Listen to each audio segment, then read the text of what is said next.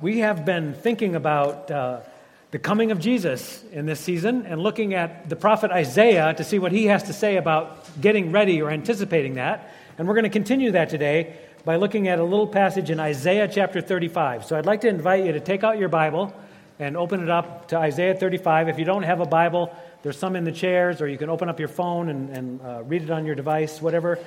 Isaiah chapter 35 is kind of in the middle of the Bible. If you open up in the middle, you're probably in the Psalms, and just go right, you'll get a little bit chapters to Isaiah. Isaiah 35. Before I read this, I want to offer you this prayer. The Lord be with you. And also with you. Isaiah 35, verse 1. The desert and the parched land will be glad. The wilderness will rejoice and blossom. Like the crocus, it will burst into bloom. It will rejoice greatly and shout for joy. The glory of Lebanon will be given to it, the splendor of Carmel and Sharon. They will see the glory of the Lord, the splendor of our God. Strengthen the feeble hands. Steady the knees that give way. Say to those with fearful hearts, be strong, do not fear. Your God will come. He will come with vengeance and with divine retribution. He will come to save you. Then will the eyes of the blind be opened, and the ears of the deaf unstopped. Then will the lame leap like a deer, and the mute tongue shout for joy. Water will gush forth in the wilderness and streams in the desert. The burning sand will become a pool, the thirsty ground bubbling springs. In the haunts where jackals once lay, grass and reeds and papyrus will grow. And a highway will be there. It will be called the Way of Holiness. It will be for those who walk on the way. The unclean will not journey on it. Wicked fools will not go about on it. No lion will be there, nor any ravenous beast. They will not be found there, but only the redeemed will walk there. And those the Lord has rescued will return. They will enter Zion with singing. Everlasting joy will crown their heads. Gladness and joy will overtake them, and sorrow and sighing will flee away. This is God's word, and it's true, and we can rely on it. I'd like you to take just a moment to turn to your neighbor and tell them your favorite Christmas aroma. What do you like to smell at Christmas time? Okay? Talk to your neighbor. Young and old, everyone get involved, sharing your favorite Christmas smell.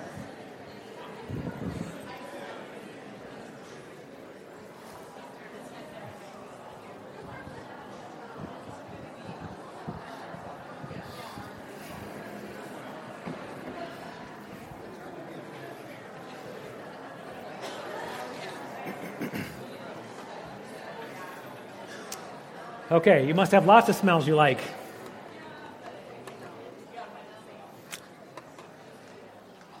I'm going to tell you my favorite Christmas smell at the end of the sermon, so you have that to look forward to. First, I want to tell you what happened this past Tuesday while I was rejoicing over my taco. The normal Taco Tuesday bunch was sitting in the booth next to me, and they were talking with loud, animated voices, and the summary of their discussion would be this: the Hawks are going to whip the Eagles. Now, as I'm listening to this, I know there's a story here, and we got to fill in some gaps, and I'm wondering, what are they talking? Are these like bird watchers? Are they like spies? Are they talking in code about something that's going to happen? And the answer is, no, they're not. You already filled in the gaps to the story, right? You know what they are. They're Iowa fans, and we all know that Iowa fans are prone to loud, obnoxious conversations in public places about what's coming. And so they were discussing the upcoming bowl game, and they're convinced that the Hawks are going to win handily. Okay, so you know that. To be human is to be a storyteller. Part of what makes us people is we tell stories, and we like to hear stories. We like a good story. George worked for the post office, and his job was to handle any letter where the address was not readable. And so right before Christmas, he got a letter, and it was addressed simply to God. And since he didn't know what to do with this, there was no other clues on the envelope, he opened up and he read it. And this is what the letter said. Dear God, I am a 93-year-old widow living on a fixed income. Yesterday, somebody stole my purse. It had $200 in it, which is all my money. I do not get another pension check until after Christmas, and next week I invited 2 friends to come over for Christmas lunch. Without the money, I have nothing to buy food with. I have no family to turn to. You are my only hope. God, can you please help me?" So George, being kind-hearted, shared this letter with his other postal workers. And they took an impromptu collection, and they quickly collected $190. And so George took this money, and he put it in an envelope, a post office envelope, and he mailed it back to this lady with no explanation. And then the rest of the day, everyone in the post office was all geeked out because they were so generous and kind and helped this lady out. Well, Christmas came and went, and then a few days later, another letter addressed to God landed in the sorting office, and so George gathered everyone around to read the letter, and this is what it said. "Dear God, how can I ever thank you enough for what you did for me? Because of your generosity, I was able to provide a lovely luncheon for my friends. We had a very nice day, and I told my friends about your wonderful gift, and we were all filled with joy. By the way, God, there was $10 missing. I'm sure it was those thieving workers at the post office." Good story? Okay, as we've been dwelling in the Word over the last several months, we've been looking at the story of God that goes from Genesis to Revelation. And we've recognized this is a huge story, and what we've been trying to do is we've been trying to fill in the gaps so that we could get a better understanding of exactly what it is that God is trying to accomplish in this world. And as we've been dwelling in the Word, we know that it's been dwelling in us, and it's been shaping us to understand and actually to get excited and anticipating God's continued work in our lives and in the world around us.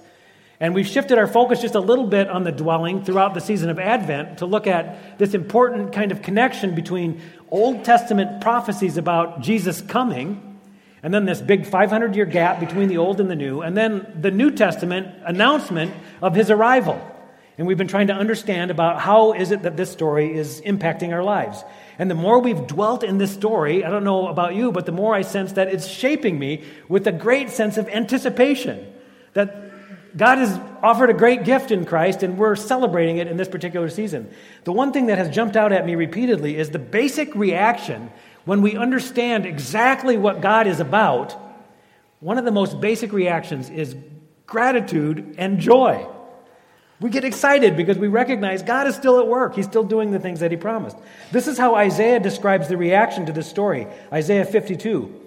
"How beautiful on the mountains are the feet of those who bring good news, who proclaim peace, who bring good tidings, who proclaim salvation, who say to Zion, 'Your God reigns.'" When we hear good news, we rejoice. We actually get excited at the sight of somebody who's going to come with good news, someone who's going to bring deliveries. I get excited when they bring my Amazon boxes to my house. How beautiful are the feet of him who brings good news. Good news causes joy and rejoicing. Good news brings joy. This is how Paul talks about it in the book of Romans.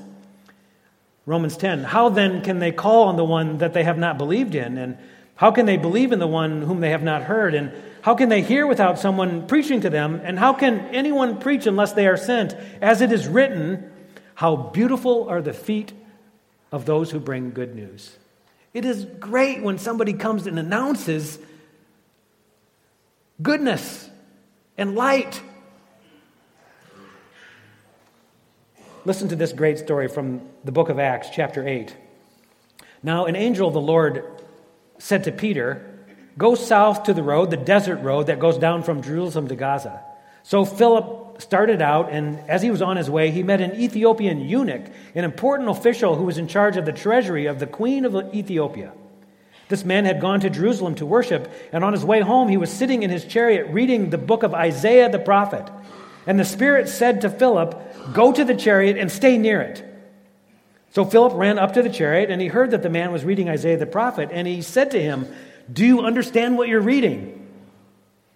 And the man answered, 'How can I, unless someone explains it to me?' So he invited Philip to come up and sit with him in the chariot. And this was the passage of Scripture that the man was reading. He was led like a sheep to the slaughter, and as a lamb before his shearers is silent, he did not open his mouth. And the eunuch asked Philip, 'Tell me, please, who is this prophet talking about? Is he talking about himself or someone else?' Then Philip began with that very passage of Scripture and told him the good news about Jesus. I don't know what this man's challenge was, but he was looking for some good news. He's browsing through the prophet Isaiah to see what Isaiah has to say, and he's no doubt facing some kind of darkness. He's looking for light. I don't know what it is. Personal tragedy, maybe, some kind of pain or suffering, injustice, discouragement, loneliness. We're not really told what his darkness is, but he's longing for some answers, some good news. Philip comes and opens the scriptures, beginning with the passage in Isaiah, and tells him the good news about Jesus. And this was exactly the news he needed to hear in that moment. And he responds, his heart is flooded with joy. Light shines into his darkness. He's so excited, he says to Philip, is there any reason why I couldn't follow this Jesus right now? Can I believe right now? And Philip says, yeah, you can. And he's baptized in that moment. And the story continues that this one man in this chariot who came to Christ actually brings the gospel to an entirely new continent. Is that a good story? How beautiful are the feet of him who brings good news. There's power in a little light shining in the darkness. There's power in a little joy coming to someone who's discouraged. Isaiah 35 described it this way: the desert and the parched land will be glad. The wilderness will rejoice and blossom. Like the crocus, it will burst into bloom. It will rejoice greatly and shout for joy. This is the impact of good news. It actually has some very practical impacts because we're told this a few verses later. This kind of good news, this kind of joy, strengthens feeble hands. Good news steadies knees that are weak, about to give way. It helps those who are fearful to be strong and courageous. Blind eyes see. Deaf ears hear. The crippled and the lame walk. Those who have never spoken a word sing. Water gushes into the desert. This is good news. They enter Zion with singing. Everlasting joy will crown their hearts. Gladness and joy will overtake them, and sorrow and sighing will flee away. My favorite expression in this entire passage is that last phrase, that when joy comes, it ends sighing. Have you ever been really discouraged and the only thing you could do is just go? There's a day coming when there's no more sighing. I was running at the Y last Saturday, and on Saturday morning there's basketball games going on there, lots of little kids, and I was watching as I was taking my laps this little girls team, probably second graders, 8, 9-year-old girls out there playing basketball, and this girl took a hard foul from some other little girl and did what everybody wants to do when they get fouled hard. She started crying. But it started with a big sob. It started with this big, and then the tears just started to flow. And I didn't see exactly what happened, but they had to take the ball out of bounds, and this girl was the girl who had to throw it in. And as I came around for my next lap, I could see her holding this basketball and tears flowing down her cheeks, and her shoulders were heaving because she was so sad about this foul, and she couldn't throw the ball in. So the ref walked over and put his arm around her. I give him huge credit. He stopped everything else, ignored everybody else, and went around and started to talk to this little girl, and talked for quite a while. I got a couple laps in, and every time I looked, this guy is still talking to this girl. Finally, after this long conversation, the girl smiles, and he hands her the ball back and blows the whistle, and the game goes on. It's hard to watch somebody who's sighing, isn't it? When somebody's sad, when their life is broken, when they're hurt and facing whatever tragedy it is, when I see someone cry, it makes me want to cry. This passage promises that there's a day coming when there's going to be no more sighing. What a great day that will be. Is anybody here familiar with the statistic win probability in sports? Win probability.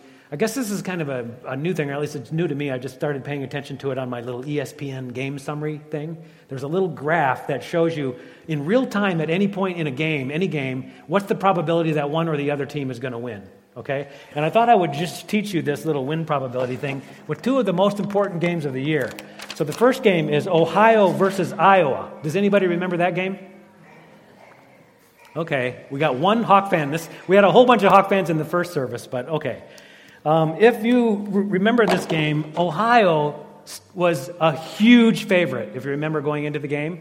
So the win probability starts out, before the game even starts, they're favored to win. So they're up here. This is how it works. This line is 50-50 either team. If it's up here, it's 100% chance Ohio. Down here, 100% Hawkeyes, okay? The game starts out, and the first half kind of goes up and down. It stays kind of up here. The chances are pretty good that Ohio is going to win throughout the first game. And then something happened apparently right before halftime, and this line dipped down here. I guess the Hawks took the lead right then or something. And then the half ended, and then they came back, and they had an amazing second half. I got to admit it, even though I hate to admit it. And the win probability went like this for the rest of the game until they got to the end. And then does anybody remember the final score? Does anybody care? Yeah, it was a huge win. Thanks, Mark. Okay. So the win probability went way down for the last quarter. It's like 90-some% until the game's over. And then it's 100%. They won, right? It was a great game. Okay, so that's win probability. I'll get to the most important game of the year right here next. Oklahoma and Iowa State. This is the game, of course, most of us care a lot more about. Oklahoma was way ahead, or they were favored at the beginning, and they were ahead throughout most of the first half. It kind of goes up and down like that. And then at some point in the third quarter, Iowa State got a lead. Remember that? So then the win probability went down like this, but then Oklahoma scored again, so then the win probability went back up like that. And then at the end, was there a better game this year? Anybody? At the end, of course, Iowa State scored again, and they won. Okay, so that's what the win probability looks like for that. Okay, so it's fascinating to me that they can do this with all their data analytics. At any point, they can figure out what are the chances that your team is going to win. It made me wonder when I was reading this passage, what is the win probability for somebody who is wandering around in the desert without water? What's their win probability? If you put the desert up here and the wanderer down here, it's a pretty good chance if you have no water and you're in the desert, the desert's going to win, right? What changes the win probability? Water. And when water comes, now I got a chance. What's the win probability for someone who's like a pilgrim and they're worn out and they're exhausted, they're weary, and they're marching on a winding road that's going up and down the hills? What's the win probability for that? Who's going to win, the road or the weary pilgrim? Doesn't seem very good for the pilgrim. What happens if we take the road and we just smooth it out and make it straight? Now the pilgrim who was weary has a chance to win. What is the win probability for the deaf, the blind, the outcast, the prisoner, the orphan, the widow, the oppressed, the broken, the lost? What is the win probability? Probably not good. Luke 4 actually talks about this. One day Jesus is going to the temple. Well, here's what it says in Luke 4. Jesus went to Nazareth where he had been brought up, and on the Sabbath day he went into the synagogue as was his custom, and he stood up to read, and the scroll of the prophet Isaiah was handed to him. Unrolling it, he found the place where it is written, "The Spirit of the Lord is on me, because he has anointed me to proclaim good news to the poor. He has sent me to proclaim freedom for the prisoners and recovery of sight for the blind, to set the oppressed free, to proclaim the year of the Lord's favor." And then he rolled up the scroll and he gave it back to the attendant, and he sat down, and the eyes of everyone in the synagogue was on him. And he said to them, "Today, this scripture has been fulfilled in your hearing." Today, your win probability just went to 100%.